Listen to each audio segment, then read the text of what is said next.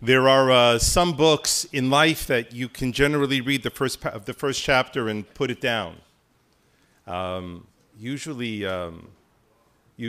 self-help books are excellent for that, by the way. You don't have to read the whole book. You just read the first chapter, usually the author's preface. You get all the major ideas, and the rest is barely commentary for that matter. But lots of books you can read, chapter or two, maybe the last chapter. You get a wide sense of what the author is trying to say. And actually, bluntly speaking, a lot of academics feel the pressure to write books, and their ideas are not big enough or sufficient enough to really create 300 pages of interesting things over and over again. They stretch and inflate things over the course of things. On the other hand, there are books. You should read the beginning, the middle, and the end. Otherwise, you won't properly understand the message of the beginning, the middle, and the end. You know I'm going to say what book that is in particular, that being the Torah. And I want to prove the point to you, actually.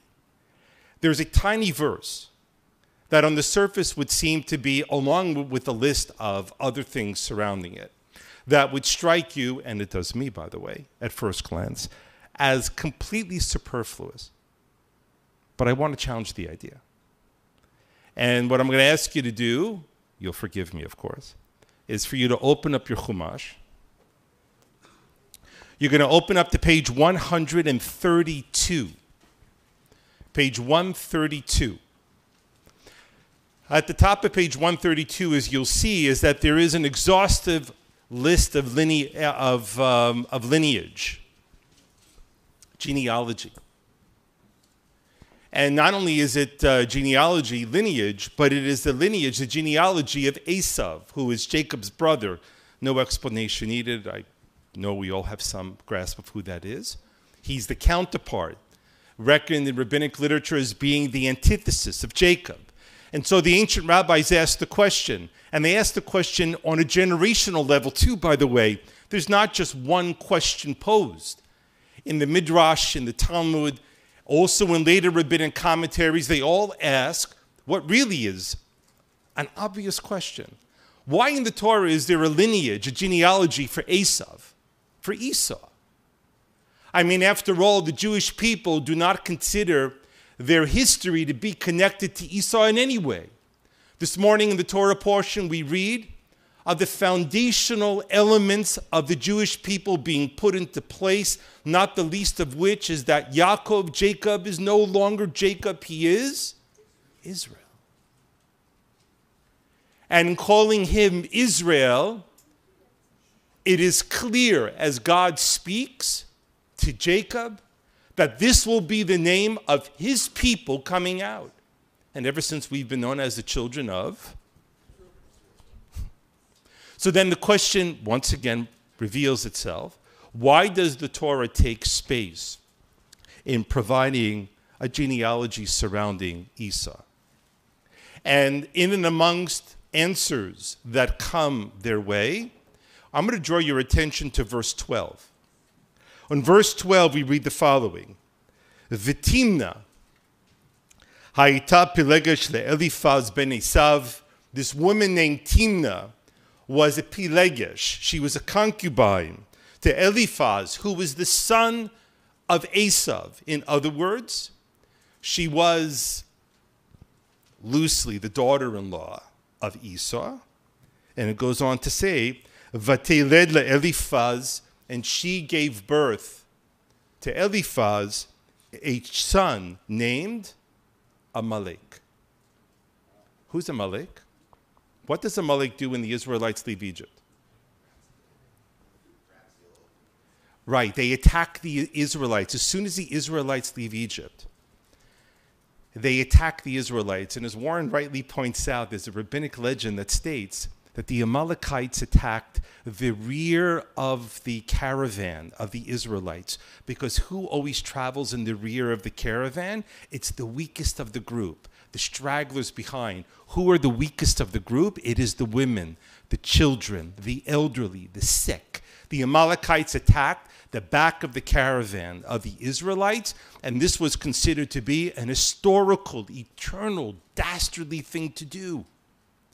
not the least of which was being that the Israelites, fresh from deliverance by the hand of God out of Egypt, you think that there might be some reticence of people to attack them.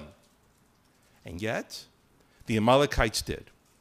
As a result of that, we know later on in the course of our celebrations that one of the great Jewish holidays is built entirely upon the idea of the return of the Amalekites.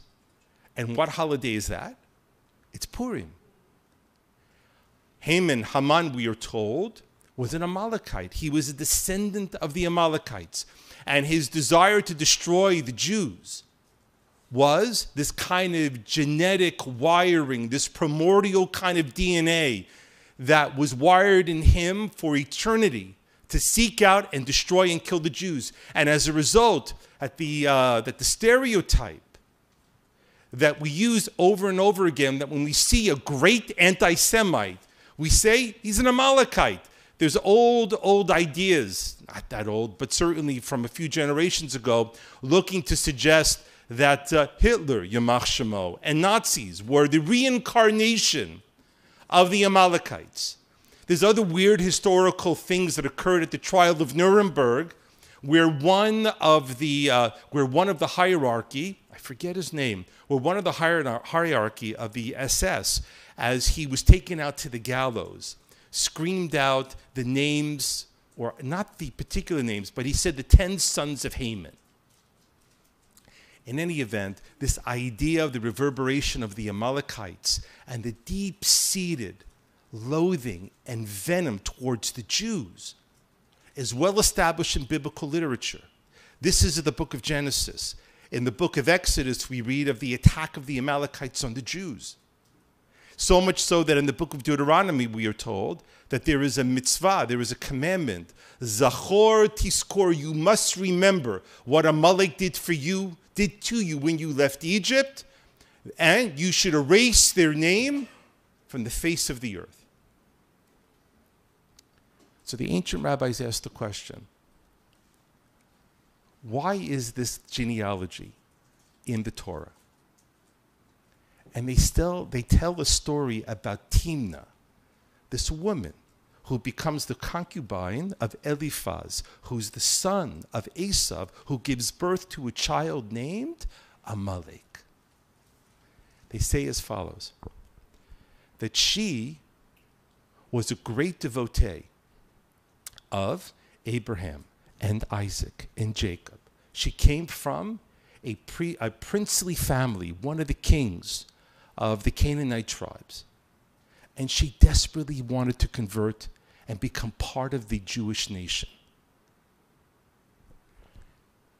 They believed that she was too princely, too royal, that she wouldn't give herself over to being Jewish in service to the collective.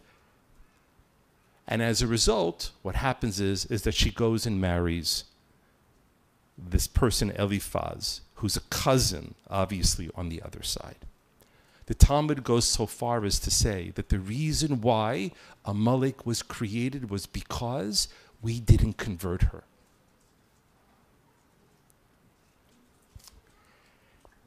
Jews generally see the world in one of two ways. And I can say this confidently because I'm a Jew, and I spend a lot of time around Jews. We either consider ourselves to be frightened and scared to protect who and what we are, that we close off the world. Or on the other hand, we consider ourselves so filled with gifts and beauty that we want to share everything with the world.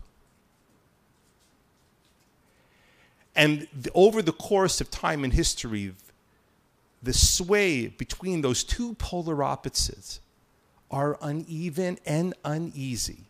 And they are best often seen in the reactions as to how people treat and address non-Jews and converts. And so I want to share, obviously, over the past few weeks, there has been lots of rumblings, and this is not going to be a political kind of thing. It's just about some news. With the emergent Israeli government, that there's going to be changes to Chok HaShvut, to the law of return. We have gotten messages from the Israeli consulate and the Israeli ambassador, I know not just in Toronto, but elsewhere throughout the world, about potential changes that will occur to rabbis who write Jewish identity letters for people who wish to make Aliyah to Israel today. If someone wants to make Aliyah to Israel, they need a letter from a rabbi of any denomination, but a letter from a rabbi attesting to the fact that the person is Jewish. And some of those regulations potentially may be changed. So I want to tell two stories to you. One story involves, once again, straight from the news, is that the immediate, well, not the immediate, past Prime Minister of Israel was a man named Naftali Bennett. I'm sure you're familiar. Naftali Bennett's parents were Americans. And after the 67 war, they made Aliyah to Israel. They went to go work for the Technion. They went back to North America, but this time to Montreal. And in Montreal, they became quite observant. They went back to Israel, where they ended up staying and living. And the story of Naftali Bennett, who became a, he was involved in startups in Israel, in unicorn development and technology, and he was in a very high level in the army. During the course of his prime ministership, some people were accusing that his mother wasn't Jewish. And this was part of a slandering machine that churned against him. And so much so that last week he won a court case getting damages from certain people who had spread these lies on the internet. And he wrote just before Shabbat, he posted on his Facebook page, "You should go to it," and I believe that there's a translation feature. If not, I'll tell you what it says, where he wrote an open letter of apology to his mother and father who are no longer alive. And amongst the heartbreaking things that I've read in my life, that was a sad thing to read, where he openly expressed the pain that he felt on behalf of his mother and father. Not that she was called a convert, which she wasn't, by the way, because I had met her personally myself. She was not. But the fact that people would suggest that because someone had converted, that it was something less. And that what it is when someone says that I am a Jew and I am part of the people of the Jewish people. Naftali Bennett wrote, that should be enough. The second story I want to tell you comes by way of a story from the late German rabbi Joachim Prinz. Prinz was born in Berlin, and he was a firebrand who resisted the Nazis until he left Germany in 1938. He settled himself in New Jersey, and in his autobiography, he tells the following story.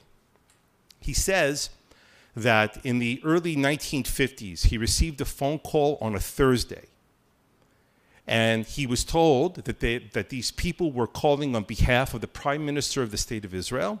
Would he come to Kennedy Airport Friday morning? They didn't tell him why. They didn't tell him where he was going. But when you get a phone call like that, and bear in mind, there weren't cell phones back then, so they really had to work hard to track you down, he said yes. Car picks him up in New Jersey, drives into Kennedy Airport. He goes on a plane that later on he finds out is bringing him to London. Early Friday afternoon, they arrive in a hotel. They bring him into a room, and there's a young woman sitting in a chair. One of the agents who was there says to him that this woman, her name is Mary, was a longtime girlfriend of David Ben-Gurion's son, Amos. Amos had been wounded in the 48 war. She was a Scottish Catholic nurse who had cared for him. They had fallen madly in love, and Amos wanted to marry her. So what's the problem? The problem is for David Ben-Gurion, who wasn't a religious man, nonetheless, he was the prime minister of the state of Israel. It would not look very good if his son ended up marrying someone who wasn't Jewish. So they turn to Rabbi Prinz and they say, we have to have her back in Israel by Monday afternoon. Would you convert her? So Rabbi Prinz looks at her and he looks at them. He looks at his watch. He says, we can do this. They spent that entire Shabbat, that entire Saturday night, studying and learning Sunday afternoon late, they brought her to the mikvah, and then she was flown back to Israel. Prinz goes on to say that over the course of him being a rabbi, he did hundreds, if not thousands, of conversions. And he said a part of him was always a little hesitant about what he did when he thought back to London. But years later, he had met Paula Ben-Gurion, David Ben-Gurion's wife, and she told him that Mary was the only Jew in the family. She lit Shabbat candles every Friday night. She ate kosher. She observed the holidays by the tradition, not just as a cultural thing, but as a traditional thing. And Prinz concluded the story by saying that of the hundreds, if not thousands, of conversions I did in my life, that was my greatest. What I mean to say to you is that I believe that the story of Timnah is reminding us that in the two balances between being afraid of losing what we have as opposed to giving what we have, I think the Jews should be courageous enough to believe that we should err on the side of giving everything that we have. Shabbat Shalom.